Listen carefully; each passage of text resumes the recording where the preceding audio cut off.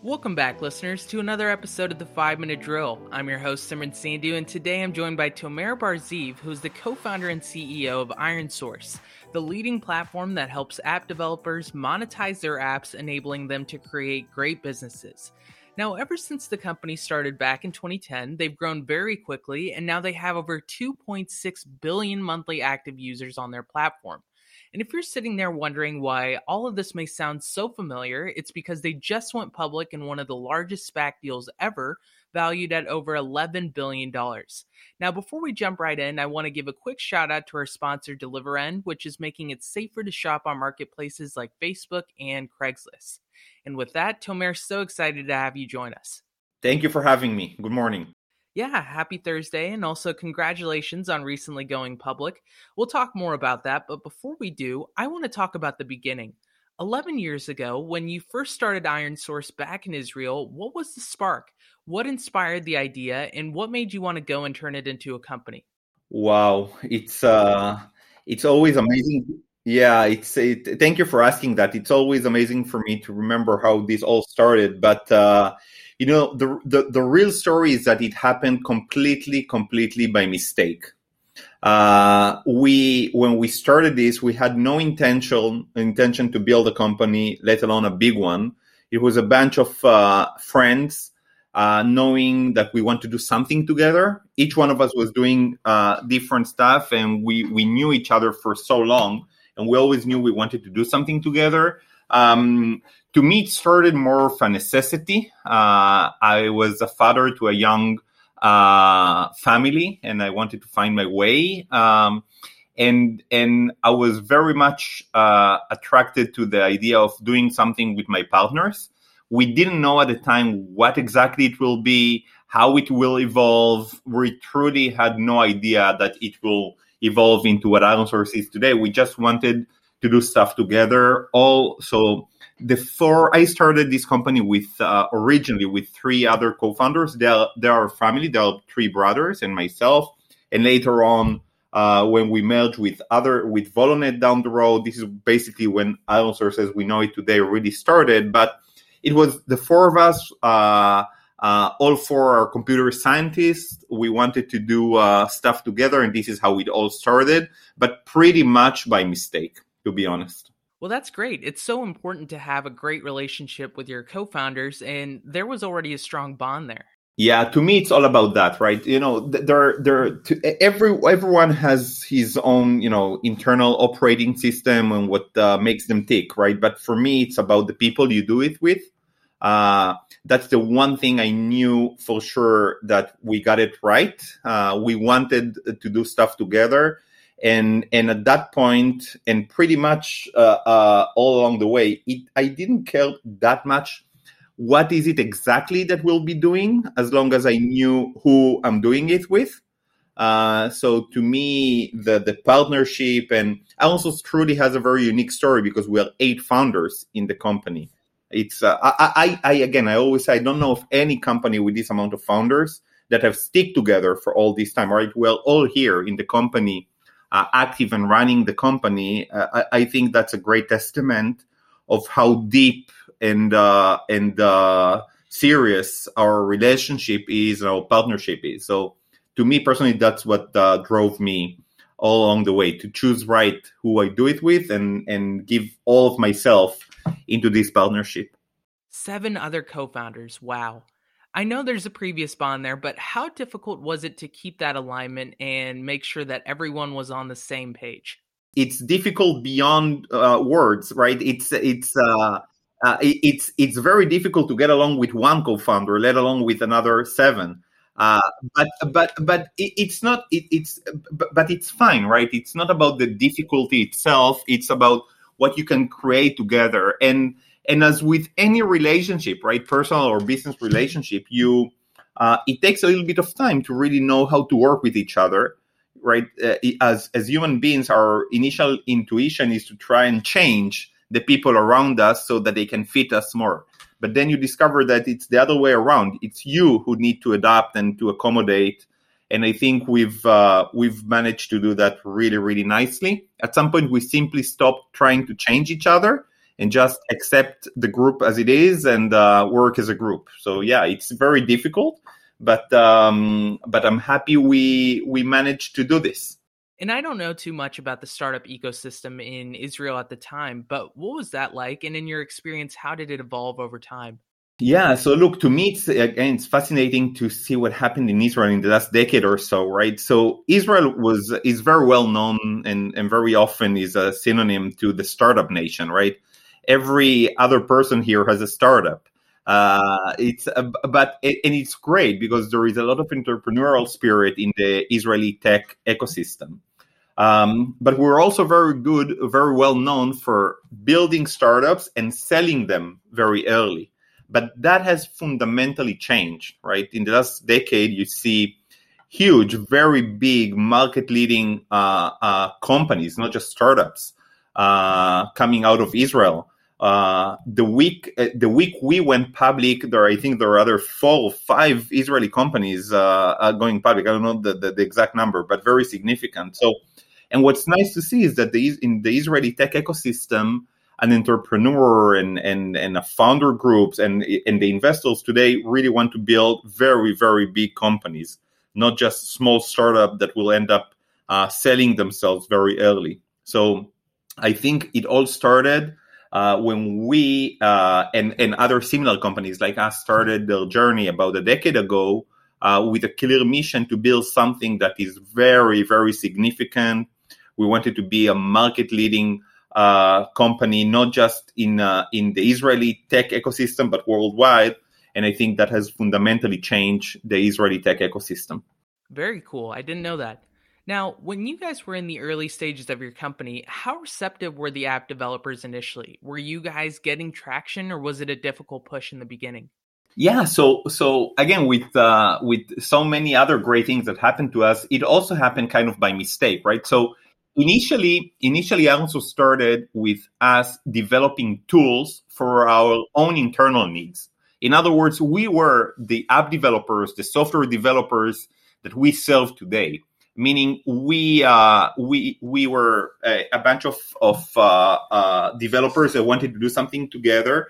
And we started by developing tools for our own internal needs to promote our products, whether it was tools to better monetize, to better distribute, to better deliver our products to the end users. And what happened is that we grew very fast. And when we were talking to our friends, other developers at other companies, that they were asking us, "Hey, how come you managed to grow so fast? What's the secret sauce? What's going on?" And it was very revolutionary for us because we understood at some point very early on, we understood that our initial assumption was that the tools that we were developing for ourselves, they existed for everyone else out there, and everyone else was using their own internal tools and so on. And we discovered this wasn't the case, that we were automating things that other people were simply doing manually. Those tools didn't exist. And this is when we decided to shift the company from being kind of a B2C company to being a B2B, to build a platform of all the different solutions that, again, originally were designed for our own internal needs and offer them as a service to people like us, to other developers. And I think this was when the app ecosystem really started to evolve and to develop. And we understood there is a huge inefficiency in the way app developers were tackling their challenges. And we were there to offer them the solution. But again, it started with us developing it for ourselves and discovering that there was a huge potential by giving this product, offering this platform to other developers. And this is how we developed, how we discovered that potential, that need in the ecosystem. Okay, and along the way, you guys have been very focused on M&A as a growth tool. Even over the past year, you've acquired 2 different companies in the space. So on a broader level, how do you think about acquisitions? So, look, we fundamentally believe, and we believe that very, very early on, that if you're really serious about building a very big company, you need to apply every possible let's call it technique, or use every tool that you can take from your toolbox to expedite that growth. And I understood that I couldn't think of even one company that managed to become really huge only organically, only by developing organically their solutions. At some point, you want to be the market consolidator. So you start applying M&As. But one of the problems is, in my opinion, is that companies apply that technique, that M&A strategy, too late. Because it's being able to do well, to perform well doing M&As, it's like a muscle. You need to develop that muscle early on. So we thought that we were a very profitable company. We were growing super fast, and we wanted to grow even faster. So we started doing M&As very, very early on, and developing our own strategy of how to do the right M&As, how to recognize and to discover the right potential targets, and how to act upon them, and how to merge them, and how to buy them efficiently. And I'm very happy we did that early on, because growing both organically and non-organically was and still is a very important factor for our growth, and I'm sure it's also going to be the trajectory going forward. And to us, what inspires us or what drives us is to find the right cultural fit. There are a lot of great products out there. There are a lot of great companies out there. But it's not enough to be a great company or have a great product. You, as a market consolidator or someone who's about to buy a company, you need to make sure that you also have a cultural fit. It's not just a technology fit, an algorithm, the algorithms, the product. It's mostly about the people, to be able to recognize who are the targets that would fit your culture, your trajectory, your values, and make sure that we fit, and that we fit to each other, right? That I'm also I'm also the right person, the right group for the potential targets, and that's what inspires us. And we always try to add additional solutions to our platform, but first and foremost, it's driven by us being able to recognize a great talent and great group of people that we want to partner with. And this was also the case in the last two acquisitions. Right, and that makes sense, but how do you gauge the cultural fit? I mean, it's kind of a difficult thing to measure since there's not really a quantitative angle to it. So I try to spend insignificant time with the potential targets, meaning I want to really get to know them, right? So I want to engage in a conversation with them that is not just about business. I want to see if I like them, right? They don't necessarily have to become my best friends the day after, but I need to care about them, right? So you need to spend enough time with them trying to assess who they really are as human beings, as person, and if there is a cultural fit. And part of that is being able to engage in conversations that are not a derivative of an Excel spreadsheet, right? Is let's talk about life. Let's get together. Let's spend some time. Let's talk about our families. Let's talk about our hobbies. Let's talk about what we want to do when we grow up, and engage in random conversations, and not just with the founders, not just with the CEO, but with random people at the company. Try to assess if, to me, it's at the end of the day, at the very last minute before signing a deal, I try to ask myself if the people I've met during the process are people that I would start a new company with, right? If you and I were to start a company together, right, it would be done from a place where we really want to create something, right, together, and that we want to do this together. So I try to ask myself if this group of individuals are people that I really want to start a new company with. And if the answer is not a clear yes, then it doesn't matter what the Excel spreadsheets say. We don't do it because successful M&As are not, again, an output of an Excel spreadsheet. It's more, I often say it's more art than science. It sounds so simple when you say it out loud, but I just feel like it's one of those things that founders probably don't spend too much time thinking about. I agree, and this is why many of the M&As out there are unsuccessful.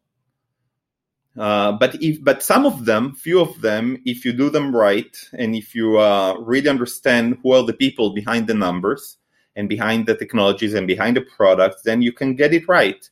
Look, ironSource is a great example of that, right? We are 8 founders. All of us came through mergers and acquisitions of other companies that we've done along the way, and we all stick together for over a decade, right? So it shows that if you do it right, it's successful. And I think we are, I often say we're a poster boy of how to do this right.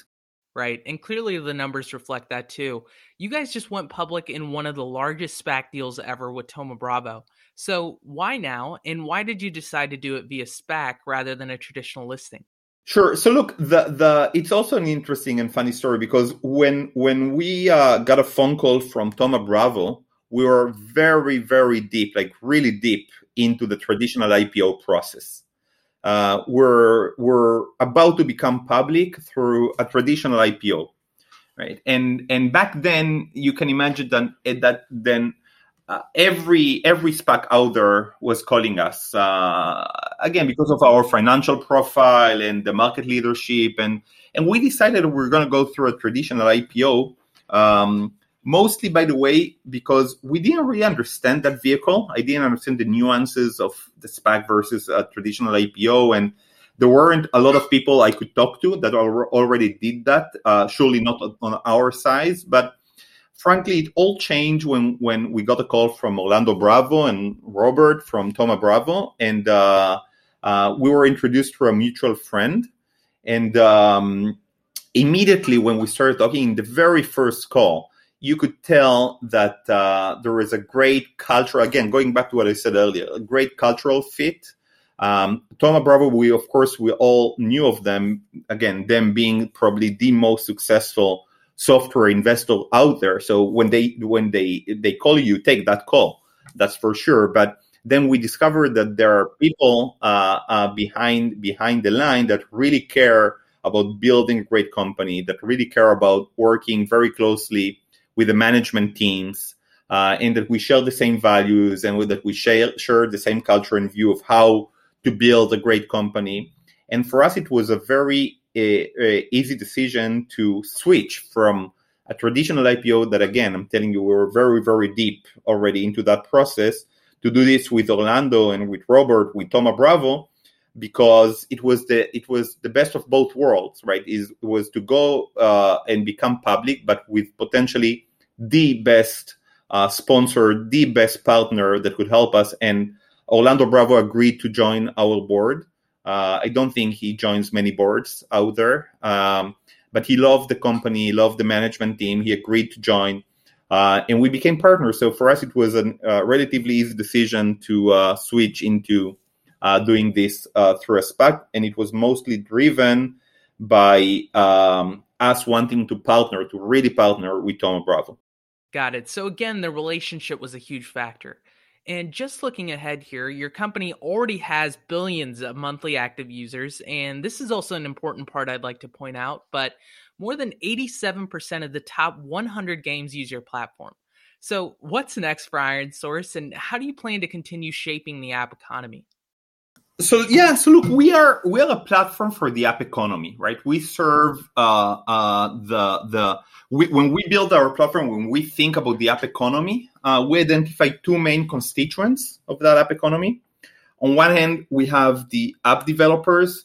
Today, we're very well known for a solution for game developers, but already today, our platform serves also other types of app developers, and also the telcos, right? Which is there are another very important constituent of the app economy. So we have one platform serving all this app economy, and we're super excited about it because if you think about the app economy, what it really means, right? So we all use our phones every day, right? We spend many hours. So we spend over 5 hours a day using our phones, and everything we do on our phones is through apps, right? 83% of the time we spend on our phones we spend them in apps, in the apps that we have. So, and we download billions and billions of those apps every year to our devices. Hence, what we describe as the app economy, right? So we're very excited about building a platform to serve that app economy. Now that we're public, we're gonna grow even faster and stronger than ever before. Again, growing both organically and non-organically. We want to truly be the platform of choice for every app developer out there, not just the game developers, and for every telco out there, so we can enable and better serve them with our business platform, so that content creators, app developers, can focus on just one thing, which is creating great content, and rely on us as their business platform to help them become a better, stronger, sustainable, standalone business. And Tomer, what would be your one piece of advice that you'd like to share with aspiring entrepreneurs or just the next generation of founders? So I often say that, my best advice for people is don't listen to other people's advice. And just follow your instincts. But I'm serious about that. But the one advice I do give people, if being asked, is choose right who you partner with. The one decision you want to get right is who your co-founders are going to be, who you're going to share this moment in your life of building a company and building changing a market, building a market. And sometimes, very often, you see situations where companies start with one idea and at some point they pivot to a different idea, and that's perfectly fine. But in my experience, the one thing that you want to get right from the beginning, because if you don't, then it will be devastating, is who you choose to do this, to embark into this journey with. So my best advice is choose people you really love, people you really want to create something with. And, as in your personal life, also in your career, choose your partners right. All right, great advice from the one and only Tomer Bar-Zeev, the co-founder and CEO of ironSource. If you enjoyed the episode, please subscribe wherever you get your podcasts. In the meantime, take care, everyone. Cheers.